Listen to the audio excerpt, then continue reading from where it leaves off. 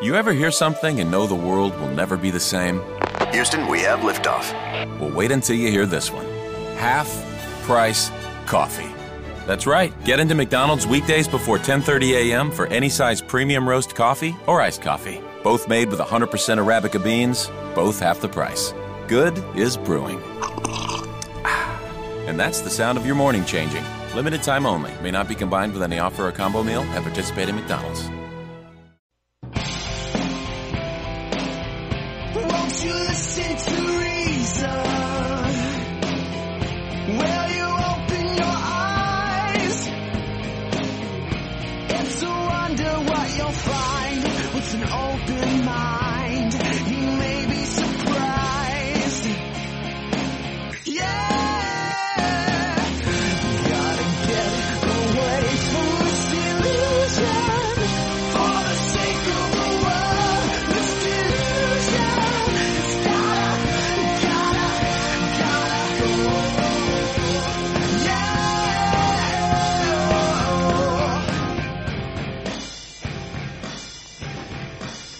Hello and welcome to the Atheist Experience. I'm your host, Russell Glasser, and with me today is my co-host, Jen Peeples. You again. Me again. Yeah. Matt's out of town this week, so yeah, me again. Today is Sunday, July 14th, 2013. We are a live call-in public access atheist television show based in Austin, Texas, dedicated to promoting positive atheism and the separation of church and state. We're available through live streaming video at ustream.tv. The official website of the atheist community of Austin of the Atheist Experience is atheist-experience.com. You can provide feedback by commenting on the official show blog at freethoughtblogs.com/AXP. Or you can also email us at tv@atheist-community.org. If you enjoy this show, you should also check out Godless Bitches, which is a podcast that you can find on the Atheist Experience website. And as always, the cast and crew of the show will be going to dinner afterwards at Threadgill at 301 West Riverside Drive, arriving at around 6 p.m., and anyone who is an atheist or atheist-friendly is welcome to join us. I have a quick announcement before we get to Jen, and it's actually the same announcement I made last week, but next week is the very amazing and interesting Free Thought Blogs Convention. It's going to be the hopefully first annual free online convention featuring a whole lot of great speakers. Dave Silverman is going to be on. It's going to start Friday evening, and it's going to go for all 3 days of the weekend for various times. And you can log into Google Hangouts and check out panels. You'll be able to find the schedule at ftbcon.org. You can also follow at ftbcon on Twitter. And you can also find it on Facebook. So lots of ways to get in touch. I personally am now going to be involved in multiple panels. I've organized a panel on evangelical atheism featuring the very excellent radio host Jamila Bey and Vicki Garrison, who's been on Godless Bitches before, are both going to be joining me. Jason Tybalt is going to be doing two panels on video games, one of which I'm going to be in and one of which Linnea is going to be in. And there's going to be, last I heard, there's going to be some stuff about presuppositional apologetics, which I know everybody finds totally fascinating. So anyway, check out FTBCon at all sorts of venues. Next week. So, where are you going to be September 28th? Good question. I don't know that I've thought that far ahead. Well, I'm actually going to be on the ACA Bat Cruise. Oh, of course. Yeah. I'm almost certainly going to be there, too. And, you know, we're going to have a very special guest who's going to come down and do a lecture for us that weekend. We'll be making an announcement about that in the near future. We're not going to announce who it is right now? I don't know that we Okay. want to do that yet. We'll we don't have a, we'll get we don't to have that. a topic for Yeah. the lecture yet, but we're going to have The an Bat Cruise announcement. is so awesome every year, and this year it's going to be extra awesome. Yeah, it may sell out this year, so you may want to go ahead and buy a ticket. Okay. But I can't tell you what to do. Thus making that a self-fulfilling prophecy. Yeah, that's right. But anyway, I do have a topic today to talk about. So you guys are probably familiar with the polls that come out from time to time and talk about the rise of the non-religious in America. Okay. Yes. Well, there's this guy named Rodney Stark. He's a professor up at Baylor. And he just published an article in the Wall Street Journal, I think about a week or so ago, that talked about, the title of it was The Myth of Non-Religious America. And in it, he kind of quotes some of the polls that have come out in recent years, like the 1990 poll that showed that 8% of Americans identified as having no religion, or they listed none as their religious affiliation. By 2007, that number was up to 15%, and in the 2012 poll, it was 20%. And he says, no, that doesn't mean all these people are non-religious. There's all kinds of things. Some of these people pray. And he goes on to talk about saying that you have no religion is not the same as disbelieving in God. Right. We certainly wouldn't say all those people are atheists, because I know that still less than 2% of people identify that way. Yeah, and he said that many people who say they have no religion are just saying that they don't have any official religious affiliation. Right, and we hear from those people. Yeah. They're like, I don't believe in any man-made religion, but I still love Jesus. Yeah. And he's saying that the increase in this no religion group may be an illusion caused by the rising non-response rate to survey studies, which is a nice way of defining his problem out of existence. But there's a recent Pew Research poll that was published January 2nd this year, and it's really worth taking a look at this, because this one is about the percentage of people that think that the rise of the non-religious is a good thing, a bad thing, or doesn't make any difference. And so overall what it found is that among all adults, all religious affiliations, 11% of people think that the rise of the non-religious is a good thing. 39% say it doesn't make a difference, and 48% overall say it's a bad thing. And if you look at those numbers and split them up by age groups, the 18 to 29-year-old age group, the overwhelming majority of people think that it's either a good thing or it doesn't make a difference. Nice. So, yeah, very small number think it's a bad thing. And as I always say about gay marriage, the people who are against it the most are going to die. Yeah. And that's abundantly clear from this poll. If you look at the people that are, most opposed or most think that it's really bad that, we have a lot more non-religious people. I think that 11% is very interesting, because I don't think there's a lot of people who are actually believers in some kind of deity who actually think that it's a good thing to be non-religious. Mm-hmm. So I think that number is very telling. And I would also point out that... I'm actually surprised that so few, it was like less than 50% of people think it's bad for there to be more non-religious people. That is unusual. Yeah. To me. But, one of the things I would caution people about with looking at that 20% of non-religious and say, it overstates the number of atheists, the rest of the people that identify with some kind of religious belief, that might be overstating the number of theists out there as well. Because, for example, you're Jewish, culturally, anyway. Right, yes, technically. So, how many Jews do you know that if asked, they would say, yeah, I'm Jewish, but in reality, they don't believe... Most of them who were raised Jewish, Jews have a very high rate of becoming atheists, and most of them would still say they're Jews. Right. And, a lot of that is a cultural identification. Right. But the question for me is, how was it worded? Exactly. And you can skew the results of your polls one way or another just by how you construct the poll. Mm-hmm. And so I was having this discussion earlier today with Tracy and Schilling, actually, and we were talking about how would you word the question if you wanted to get more accurate answers about who really was a non-believer and who wasn't. And so we actually came up with some wording that would, it would still, have some problems with bias and stuff like that, but you could actually do a better job of separating this out rather than just asking someone, do you have a religious affiliation? And they say no, and you assume they're an atheist or not. One thing you could do is ask people, word it such that the following statement best represents my beliefs, and say, it's true that a God exists, or it's true that a God does not exist, or none of the above. And so if someone says it's true that a God exists and that best represents their beliefs, they're a theist. Anybody else is an atheist, whether they accept that label or not.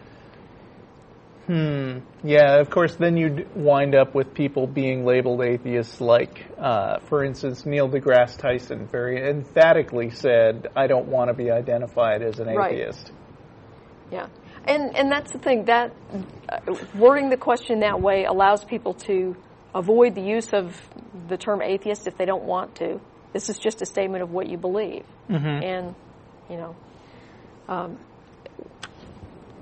the label that we use for people who don't believe a God exists is atheist. But you don't have to apply that to yourself if you don't want to. I'm reminded of a survey that I kind of frequently bring up to people who want to be snotty about philosophy when they're trying to argue for religion, which is a survey that was done among professional philosophers, which basically gave them a whole lot of questions and worded them, and instead of asking simple yes or no type things, they would ask, do you accept, lean toward, or accept or lean toward the opposite, or not, or neither.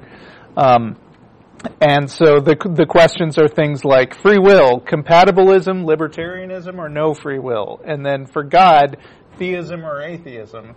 Well, in this case, they actually asked that specifically, but I just like to tout the fact that 72% of professional philosophers said they accept or lean toward atheism, and only 14% accepted or lean toward theism.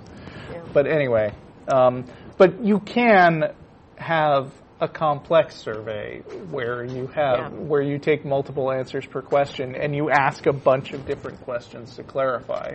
Yeah, and that's one of the issues with these polls is a lot of them are done as telephone polls, and telephone polls really don't lend themselves to really complex questions because you've got probably someone doing the poll who may not be very well versed in all of the nuances of the questions that they're asking. And so if someone asks that person doing the phone survey a question to clarify something, that person may not even know the answer who's doing the poll. So, there are all kinds of problems here. But, the data, it still supports the idea that we're moving toward a more non-religious and more secular view, especially among younger people. Right. So, probably once a year we get an article or something of some theist who's complaining that we're overstating our numbers. And, yeah, I try not to overstate our numbers. Yeah. I mean, I feel like atheism is still very much a minority position. It is. But I do think that it is growing faster than theism. I think theism has very much achieved market saturation. There is nobody who isn't a theist already who hasn't heard about the product, at least. Yes. Right. So it looks like we've got some full lines here. So do we want to go ahead and go to calls? Yes. John in Radford, Virginia. Yes, sir. How are you guys doing tonight? I'm good. All right. How's the weather there in Austin? Kind of hot. Well, enough How's of the it small in Virginia? talk. I have an interesting argument proving that God's existence. Okay. Using the double slit experiment, which just briefly shows that when a particle's exhibit wave duality, particle and wave duality. And when the electrons were shot at the slit and not observed, they went into being a wave, went through both slits at one time, and hit the back wall at a pattern which shows that they were in a wave-like function. Now, when scientists observed, hey, which one is this going through? You know, is it going through both at the same time? They put a detector by one of the slits to see which one the particle was going through. And when they did, the particle went back into being a particle and not a wave, only went through one slit or the other. That is a fairly accurate description of the two-slit experiment. Thanks. You're welcome. I've tried to be as quick as possible in it. Okay. Now, so isn't that logically, in a logic argument, proof that the particle is exhibiting a sort of consciousness? No. No. And I think if you review the primary literature, like in peer-reviewed journals, you will not find anyone who says in any serious way that what you said. Okay, I'll have to go back and look it up. Yeah, I mean, seriously, find a reputable peer-reviewed journal that claims that and not just, you know, wild speculation. But isn't that a logical assumption? No, it isn't. Let me ask you something. Why do you think physicists don't find this compelling evidence of a God? I think Niels Bohr even talked about how we're all observing what God's consciousness unfold before us. I'll have to look the quote up. I guess I'm rather unprepared. No, no. Here's another thing, too. If we are particles or waves and we're all made out of particles, then, you know, who says where the apple is and how it looks like for us to see and observe? What? Because physicists... Let's go back to this again. You realize that most physicists are not theists, right? Yes, I do realize that. Okay, so why do you think that is? Why do you think they are not persuaded by this double-slit experiment that a God exists? Well, I mean, it's not absolute proof that God exists. Well, but physicists don't require absolute proof. They're scientists. They understand that doesn't exist. Why do you think they don't find this compelling evidence of a God? Probably because they're just not trying to look at it as evidence. Why would they? Why would they not go where the evidence leads? And if the evidence led them to believe that a God exists, why would they not accept that? Right. Well, shouldn't this stuff actually be published? I mean. Let me ask you a question. If a particle behaves differently when it's being watched, what would you call that? The intervention of it changing from a wave back to a particle. I would call it a limitation in our ability to measure something. I wouldn't. Two simultaneous I don't states. think that would be. I mean, it's not exactly a limitation on our ability to measure it. I mean, the Heisenberg's uncertainty principle says that it is actually fundamentally uncertain, and not just that our measurement instruments aren't good enough, but that it's fundamentally unknowable. But I don't think it's accurate to describe it as behaving differently when it's observed. I think I'm not totally clear on this, but when you observe something, the function collapses with respect to that frame of observation, basically. Exactly. So it's not so much.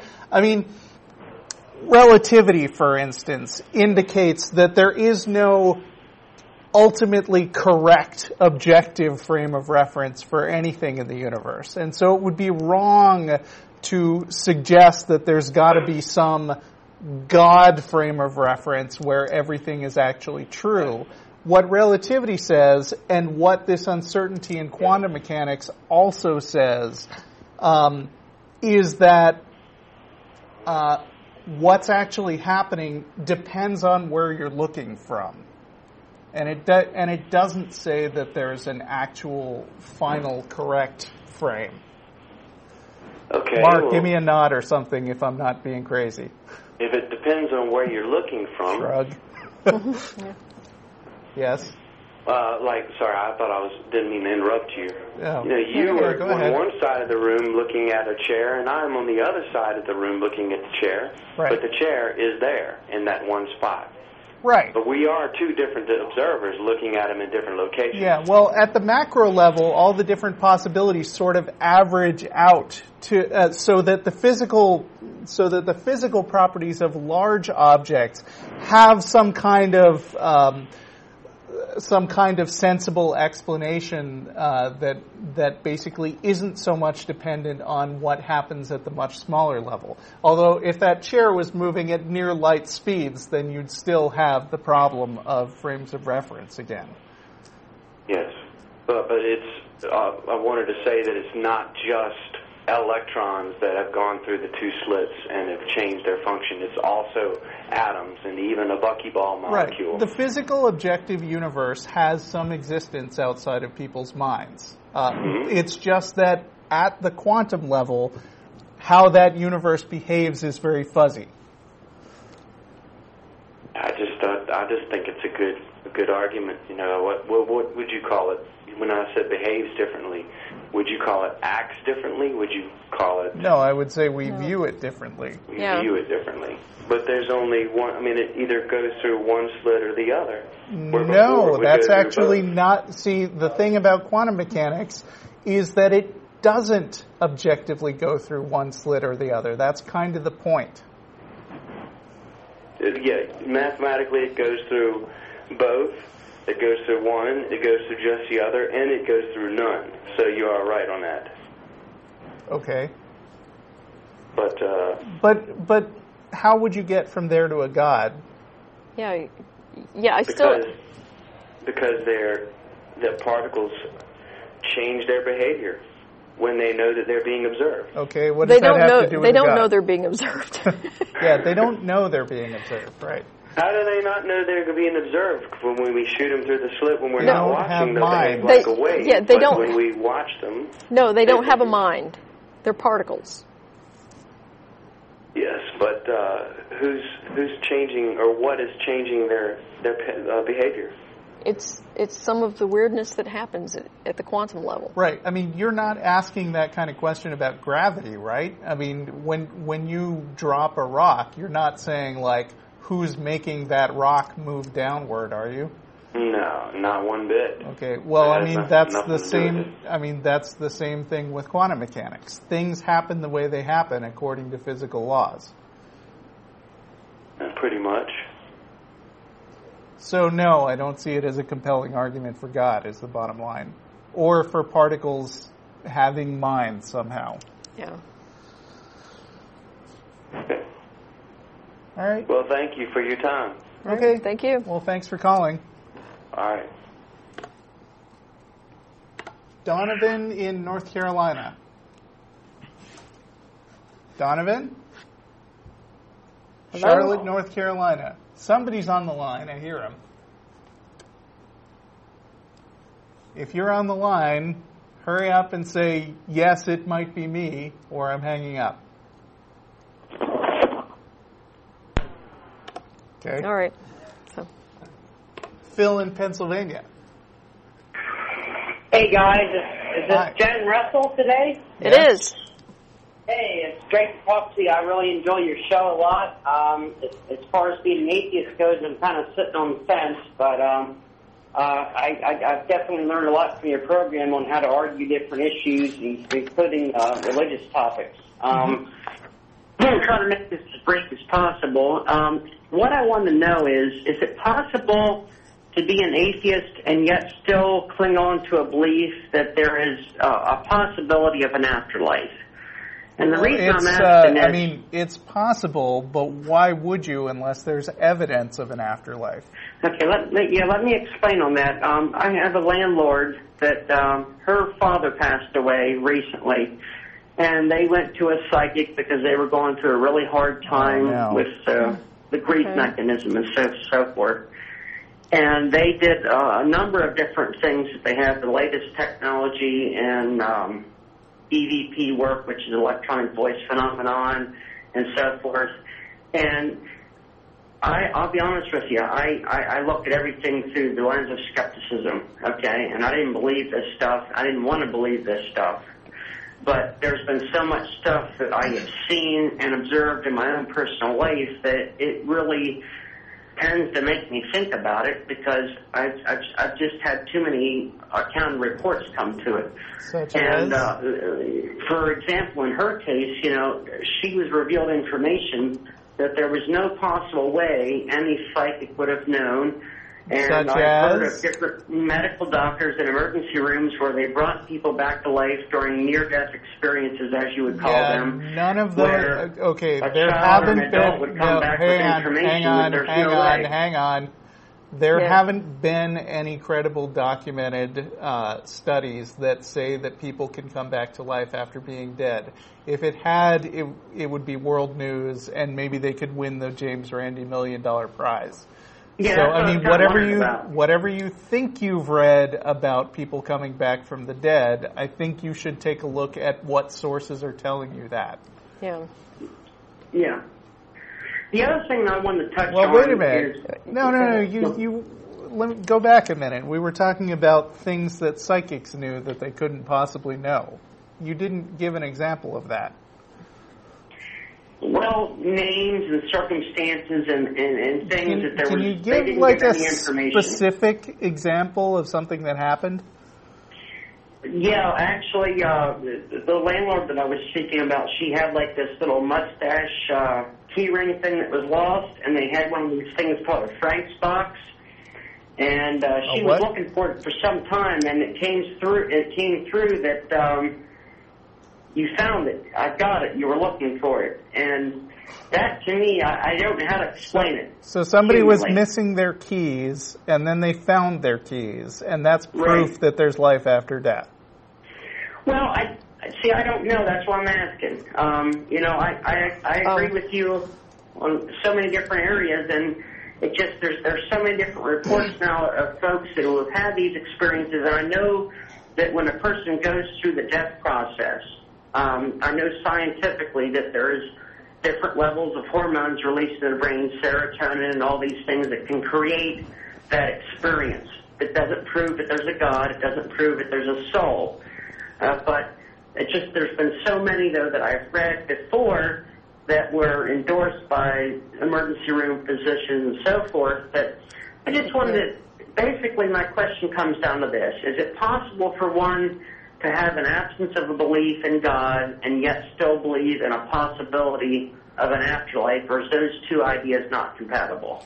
Yeah, it's possible. I mean, to be an atheist, you just have to reject the claim that a God exists. Correct. Okay. What I would say is that if you hold the beliefs that you hold, you cannot claim to also be a skeptic. Right. Well, I didn't really wish to be brought into all this, but there was just been so many things that came to me. Like I originally grew up in Gettysburg, and that they say very different things that that's supposed to be the number one. Right. Well, I mean, you're saying that skepticism is important to you, but so far the things that you've chosen as what you want to tell us about to convince us there might be an afterlife have been pretty weak. Well, I agree. Offense. And you know, outside of personal experience, you're absolutely right. I mean, until a person experiences those things on their own, and that, of course, is not an indicator of evidence. That's where you guys have taught me a lot. But even what kind of personal experience are you talking about? Well, as for me, I actually worked as a correctional officer for about close to 6 years at a prison. I worked as a CO, also called a prison guard. Okay. And I resigned from that about 5 years back. But we had an incident one night where there was another correctional officer on staff. He was nobody that was afraid of anything. He was a former military officer. And he witnessed what appeared to him as an inmate that was out walking about during lock-in hours after midnight. And he called for backup, as was per protocol. And the description that he gave of this inmate was somebody that had committed suicide. And they had a different color uniform on, and the way that he had described him, And we can't play games with each other in jail because when you sign out keys, for example, they have your identification number in the control room. And there's just no possible way that some of the events happened there. I mean, we had So let me ask you this. Well, no, let Jen ask you this. Well, no. Sure. So did you see this thing that he claimed to see? Well, I didn't see that specifically. Did he get a picture of it, maybe? A number of things happened that were quite unexplained when I worked in that profession. But were there video logs or motion sensors or anything that indicated that this was right? Of course. I mean, it was a high security facility. So there was you have some video guy of this guy. Not that particular incident, no. Okay, no. So basically, what you've done is you've recounted a story from your landlord, and you've recounted a story from a colleague at work. Right. And you're claiming these are your personal experiences? Well, I've had some of my own there as well, like different Well, doors being opened. well, then why would you start with somebody else's experiences? Well, it kind of just ties in. I'm just, honestly, Jen, I'm just trying to make sense of it all because I grew up in this. I am skeptical. No, you're not. You're not actually skeptical. I'm just trying to make sense of it. I mean, really, I understand. To be truthful with you, I didn't want to believe in this stuff. I thought it was all a bunch of, crap, so to speak. So why did you? Because from everything you've told me, we haven't really changed our minds so far. Yeah. Right. I understand. I don't know. I just wanted to see what your possible answer might be to that. I mean, as far as an explanation, I mean, you see about it all the time in Gettysburg. They have these tours and stuff all the time, and that's where I was grown and raised. So this is more people telling stories to tourists. Yeah. Yeah. What could possibly be their motive if it wasn't true? You said that you had some personal experiences that convinced you. Would you care to give us your best one? Yeah, actually, at my grandparents' house. When I was a teenager growing up, I'm going to be 31 at the end of this month. Back when I was around 12 or 13, I had a number of things happen. And I had a distant family member from Virginia, which is too far from Pennsylvania. They came up to watch my grandmother after she got out of the hospital. And I told her about this particular room where I always felt awkward in it, like there was somebody watching me. You know how you get that feeling? And, yes, I do get that so feeling, and there aren't any ghosts watching me when I get it. And the thing is, it was on a day like today. I don't know what it's like in Austin, Texas right now, but, it was a beautiful day, sunshine, no Hollywood special effects or nothing. And I said, if there's anybody in here, can you please give us, a sign that you're here? And all sorts of things moved throughout the room. And to this day, I still have no explanation for it, and I've had that happen on more than one occasion. What all sorts of things? What moved and in exactly what way? There was a filing cabinet that came open. The filing drawer is like about 4.5 feet tall. Your old traditional metal type that you pull open, has a little slide lock. You have to push to the right and pull it open. And there was a very loud noise like underneath of our feet. And so you sat there looking directly at this filing cabinet, and it opened by itself. Well, the only thing that strikes me as weird is it happened within moments of me asking if there is anybody here to please. So you were looking at it and watched it open? Yes. I find that hard to believe. Yeah. I mean, at best, you've had something that you can't explain. But how do you get from that to there's, an afterlife or ghosts exist or something like that? I mean, well, I'm not really sure, Jen. I mean, it's kind of like this. One of the main reasons I guess I'm still on the fence is like if you really have a partner in your life or a child or somebody, and you tell them, for example, that you love them with your whole heart. Obviously, we don't mean our physical heart that beats blood throughout our body. We mean that on a deeper level.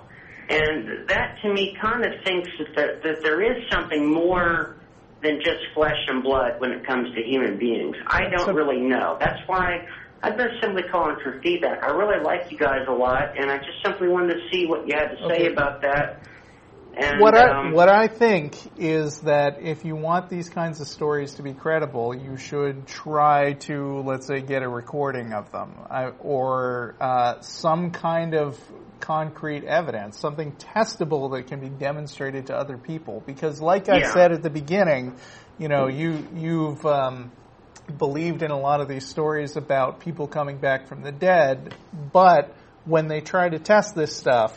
There was an awesome cartoon, XKCD, just this past week, where he showed a graph of the number of people who are carrying cameras on their person at all times, every waking minute of the day, and that graph. Well, not oh wow. I mean, I've got one. It's my cell phone. I carry it all the time, and then he says, in just the last few years, without much fanfare, we've conclusively disproved the existence of ghosts, UFOs, and Bigfoot. Because surely, with millions and millions of people carrying these cameras all the time, somebody would have caught this stuff in some way that could be demonstrated. You know what I mean? Whereas we're just left hearing you. I'm not calling you a liar or anything. No, I actually mistakes. think, I think you believe everything you've told us. I don't think you're lying. Absolutely. But I think you're wrong. I'm fully open. That's the thing, you got to really keep an open mind towards things, and that's why I'm simply calling you. I mean, there's a big misconception. I'm very into political science, and I know one of the things I run into very much, which leads on to the second thing if you have time for it. Many of our founding fathers, they always say that this is a Christian nation. Most of them were actually deists, which simply means that they believed in a higher power, but they didn't subscribe to any creed or doctrine of any particular type. And you guys have certainly done a fantastic job of, taking my, belief in the Bible, for example. And it's like Matt, when he talked about his experience and reading from the scripture that we are to show reason why we believe in what we do, and he couldn't do it. I had come to that same conclusion myself. I was, in ministry and things, very similar. And, that's why I listen to you guys every week, and your arguments are wonderful. It helps me in so many areas of life, not just religion. Well, I'm glad we could help. Well, Phil, we've actually got full lines right now, so we need to wrap this up. Sure, I'm sorry. Thank you very much, and I hope to talk to you guys again sometime in the future. Okay, right. Thanks for calling. Have a great night. Thanks. Bye. You too. Josh in San Diego. Hello. Hi. Hello. Hi. First of all, let me just say, you guys are doing a great show. But thank you. I'm a little nervous. I actually had two questions for you guys. The first one is actually more a matter of advice. My mother, since I've come out as an atheist, my mother continues to still tell people that I believe in God, and I really find it insulting, and I'm not exactly sure how to deal with this. Why don't you go around telling people she doesn't believe in God? Yeah. that was actually one of the ideas that I had. Yeah. And let her see how that feels. Yeah. Well, based on her logic, I must believe in God because someone raised the way I am couldn't not believe in God. Denial is a wonderful thing sometimes for people. You can't make people stop being jerks. You can just limit your contact with them. And you can tell them that you don't like it and you find it insulting and you wish they would stop, but you can't actually make them stop. Right. I was going to move on to my second point real quick, because that first one was just kind of a quick thing. Sure. Okay. My second point is, now I'm in the military, and as an atheist, I'm forced to sit through many military ceremonies that start off being led with a public prayer. Yeah. What is your guys' take on that? Jenn's in the it seems military. like- I'm going to let her take this one. Or was. Yeah, Was in the I military. retired after 26 years in the Army. So, yeah, I feel your pain. Basically, these ceremonial prayers, they were not a traditional part of the ceremonies. If you look at what branch of the military are you in? Navy. Okay. So, well, the Navy may have some different traditions. I know in the Army, all of our drill and ceremonies is covered by a field manual called FM 22-5. If you look at FM 22-5, it doesn't have any place in there for prayers as part of ceremonies. It was not a traditional part of the military ceremony. What happened was, about 30 years ago, 25, 30 years ago, the evangelicals began to infest the military, and they started inserting prayers whenever they could. And this is actually covered under this idea of ceremonial deism. So the idea is that it's just a ceremonial thing. It's not actually a prayer, which is, of course, nonsense. It actually is a prayer. Right. And therefore, you should have to put up with it. I don't think that's right.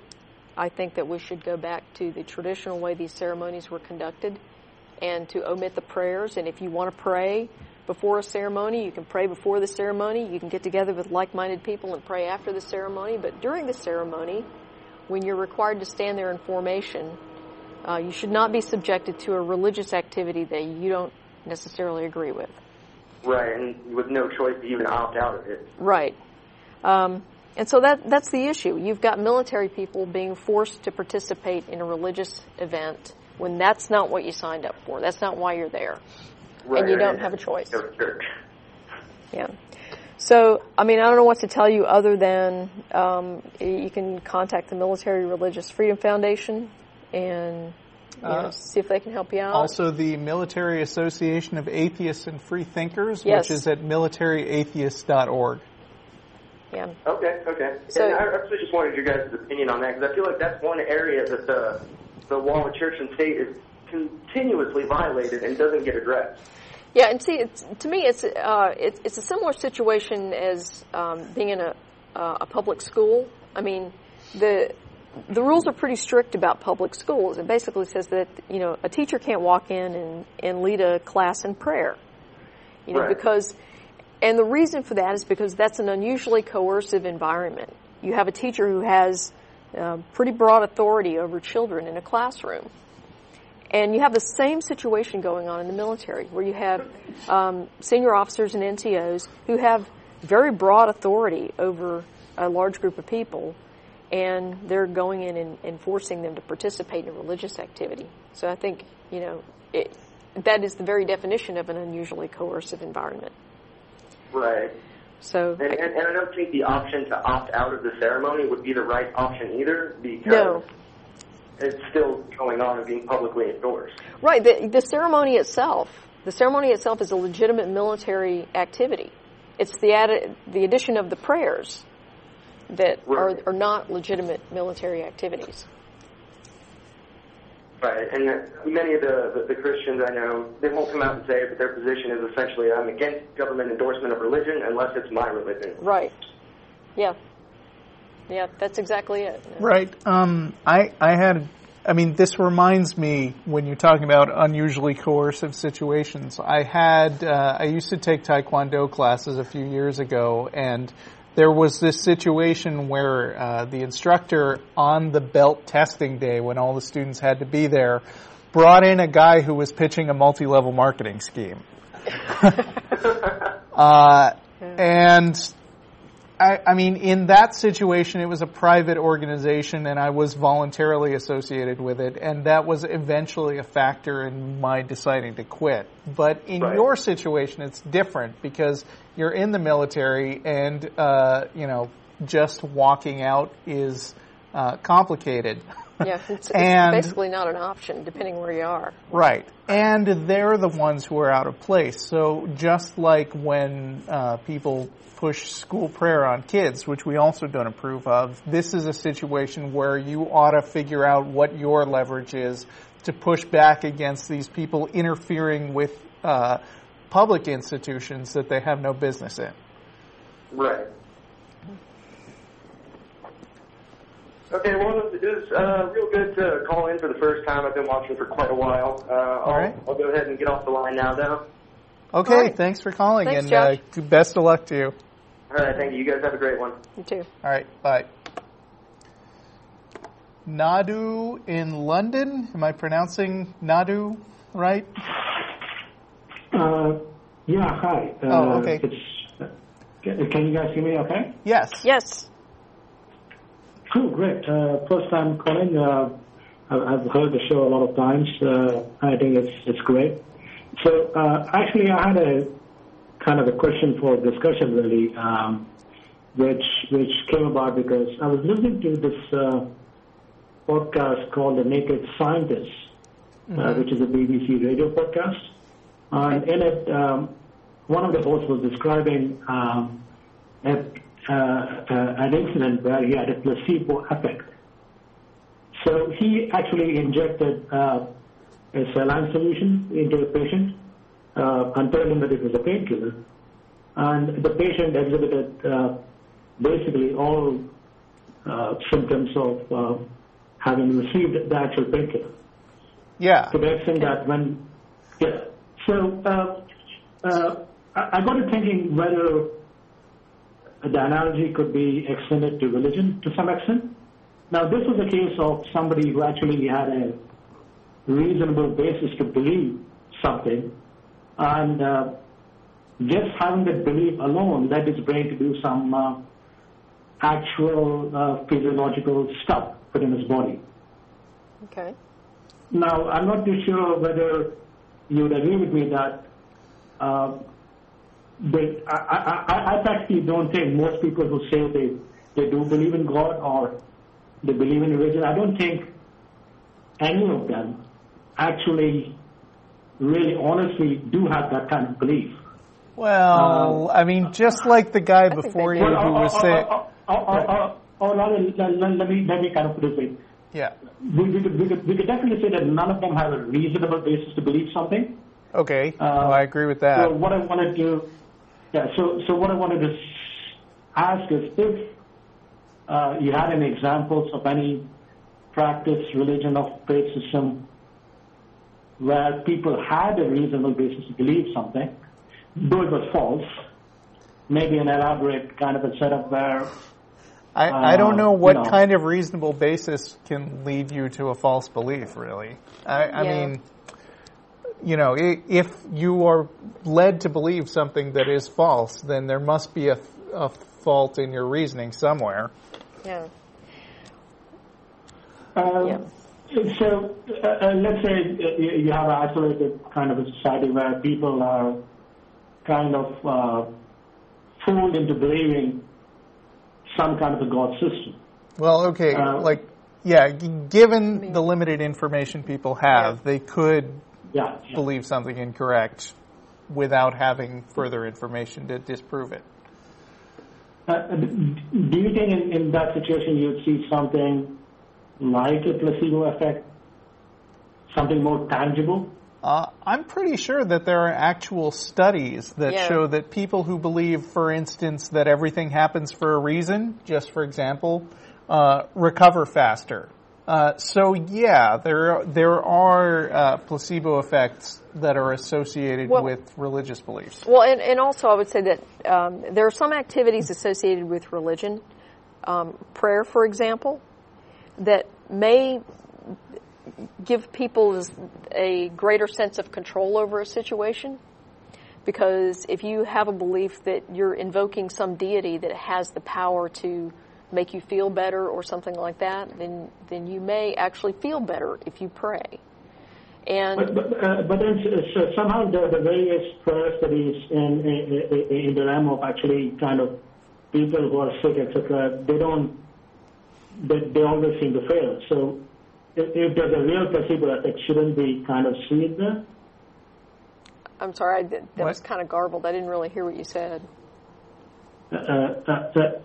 I know that people have done studies where prayer has been seen to they've investigated whether prayer actually helps in terms No, of... actually, the prayer doesn't help. Yeah, I mean, at best, any effect that prayer might have can come from people believing that they're going to get better. But I think in some of the studies, at least, the people who knew they were being prayed for actually got worse. Yeah. So I mean, it kind of depends on the situation. Yeah, but the thing I was specifically talking about is there's actually a non-religious example that you can use to demonstrate that if people feel like they have more control over a situation, particularly when it comes to pain, they may experience less pain.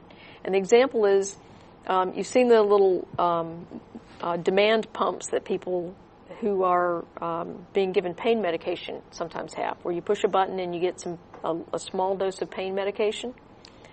What they find is that people actually use less pain medication when they control it like that, because they know they can control it. So they actually use less than if you had to call a nurse who came in and gave them a pain shot, because they know they can instantly control the amount of pain medication they get. So they actually use less pain medication. Okay, and it may be that they actually feel less pain because their anxiety level is lower. They know they have control over this. And so that's what I'm saying, is that there may be some activities associated with religion that act in the same way, that give people a greater sense of control over something because they feel like they are directly invoking their deity who will help them. And in fact, no help is forthcoming, but if they feel better, well, that's basically what a placebo does. Right? Cool.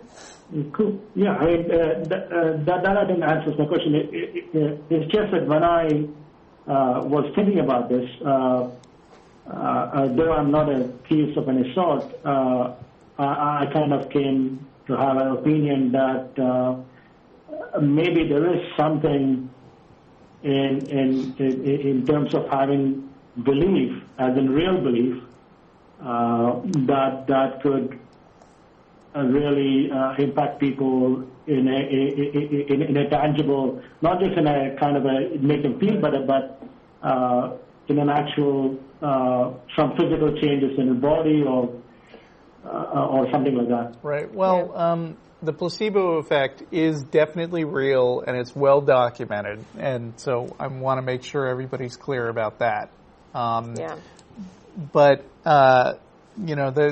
the main issue of the placebo is that through whatever means, whether it's because you believe you're getting super strong medicine or you believe a magic man is taking your pain away, it's the sincere belief that things are going to get better for you that improves things. Yeah. Okay. Well, thanks for your time and great show. All right. Thank you. Okay. Thanks for calling. Looks like we got about 5 minutes left to take Will in Denver. Hi, guys. How's it going? Good. How are you? Great. I'm good. So I am an atheist, and sometimes I do debate with theists on many subjects. And a lot of times it comes to why they believe in God. They bring up the first cause, Big Bang, that kind of thing. Mm-hmm. And, I think it's great they don't deny the Big Bang, and they are not denying science. But then, I ask a follow-up question, well, then, who created God? And they say, well, God has always existed. Right. And, I try to bring up the point that that's actually special pleading. Yeah. It's just how they get around, the Coulomb cosmological argument. But I was wondering what you guys think is the best way to deal with that kind of objection. Well, I think just what you're doing is pointing out that that's a logical fallacy called special pleading. And that asserting that God has some special quality and has always existed does not demonstrate the existence of anything. It just demonstrates that they don't understand how logic works. Yeah, Sure. I mean, you should listen to last week's show. Tracy and I took a caller for a really long time where exactly this argument happened. But you should also keep in mind that when you're arguing with somebody who's a sincere believer, you don't have to change their mind, and you probably won't. So, so the process of arguing with them can be educational, and obviously I totally support that. Yeah. But if you just get it to a point where they're just saying things and then, resorting to because I said so, and you just say, I don't agree, that's an impasse, and that's as good as it's going to get in that conversation. Unless they can provide credible evidence for you, then they're not winning. Exactly. Yeah, at that point they're pretty much making an appeal to faith, and faith doesn't tell me what's actually true. And at that point, I would shift that argument to how useful faith is, because you could say, well, I don't have that faith, so I guess it's not true for me. Well, sure. I did watch last week's show. I've been watching a lot of episodes. I think you guys are really awesome. I think you guys are doing a great job. Thanks. Thank you. And, I guess that's all I really had for you, a quick call, but... Well, I know arguing with believers can be frustrating, and I think what you really need to do is shift your expectations a little and see what you're going to get out of it. Because if you think that you're going to change people's minds, you can shift them a little bit, but you're not going to totally flip them on the question of God when they've been believing it all their lives. Yeah, that's probably true. I just I like pointing out some logical inconsistencies with their arguments and maybe making them think critically a little bit about their beliefs. Right. Well, and one of the fun things about talking with theists sometimes, you don't even have to argue with them. All you have to do is engage them in a conversation about, what their beliefs are and why they believe it. And if you want to play a little game to kind of sharpen yourself, you can take mental notes of what they're claiming and then go back and plug in all of the logical fallacies they've committed throughout their... It's kind of a fun game. Go and do some research. Yeah. So... Right. Yeah. You don't even have to debate them, just let them talk. It's entertaining sometimes. All right, well, I guess that's pretty good advice. Okay. Okay. All right, well... Thanks for calling. Did you have something to say? What? Did you have something to say? No, thanks for calling, and talk to you again sometime. Yeah, I'll let you guys try to get to one more before you quit. Yeah. Yeah. So I got one guy on the line who could lead to a very long conversation, but we don't have that. We have a minute and a half. So instead of that, I'm going to hold that guy till after and instead take Jack in London. Second London caller today. Yeah. Hello? Jack? Hello? Hello? Hello? Can you hear me? Yes? Yes. Oh, fantastic. Okay, so to summarize my question, I'm wondering if it's possible for an atheist and a Christian to be in a relationship, a healthy one that works, if the Christian believes in a literal, fiery, pitchforks and devil's hell. For me, no. I would find it very difficult, but that doesn't mean nobody could. Yeah. I could not be in a relationship with someone who thought I was going to hell. See, because I'm in a relationship with a Christian and have been for a very long time. Oh, man, that's rough. We're usually quite open about beliefs, but when it comes to hell, she becomes quite cagey. Hold on? Can you hold on for a minute? We're going to end the show, but stay on hold for a minute, and I'll pick you up afterwards. But good luck to you. That's our show. Thanks, crew. Thanks, Jen. See you at Thread Gills. All right. Great show. Thanks. Thanks. You too. Bye. Bye.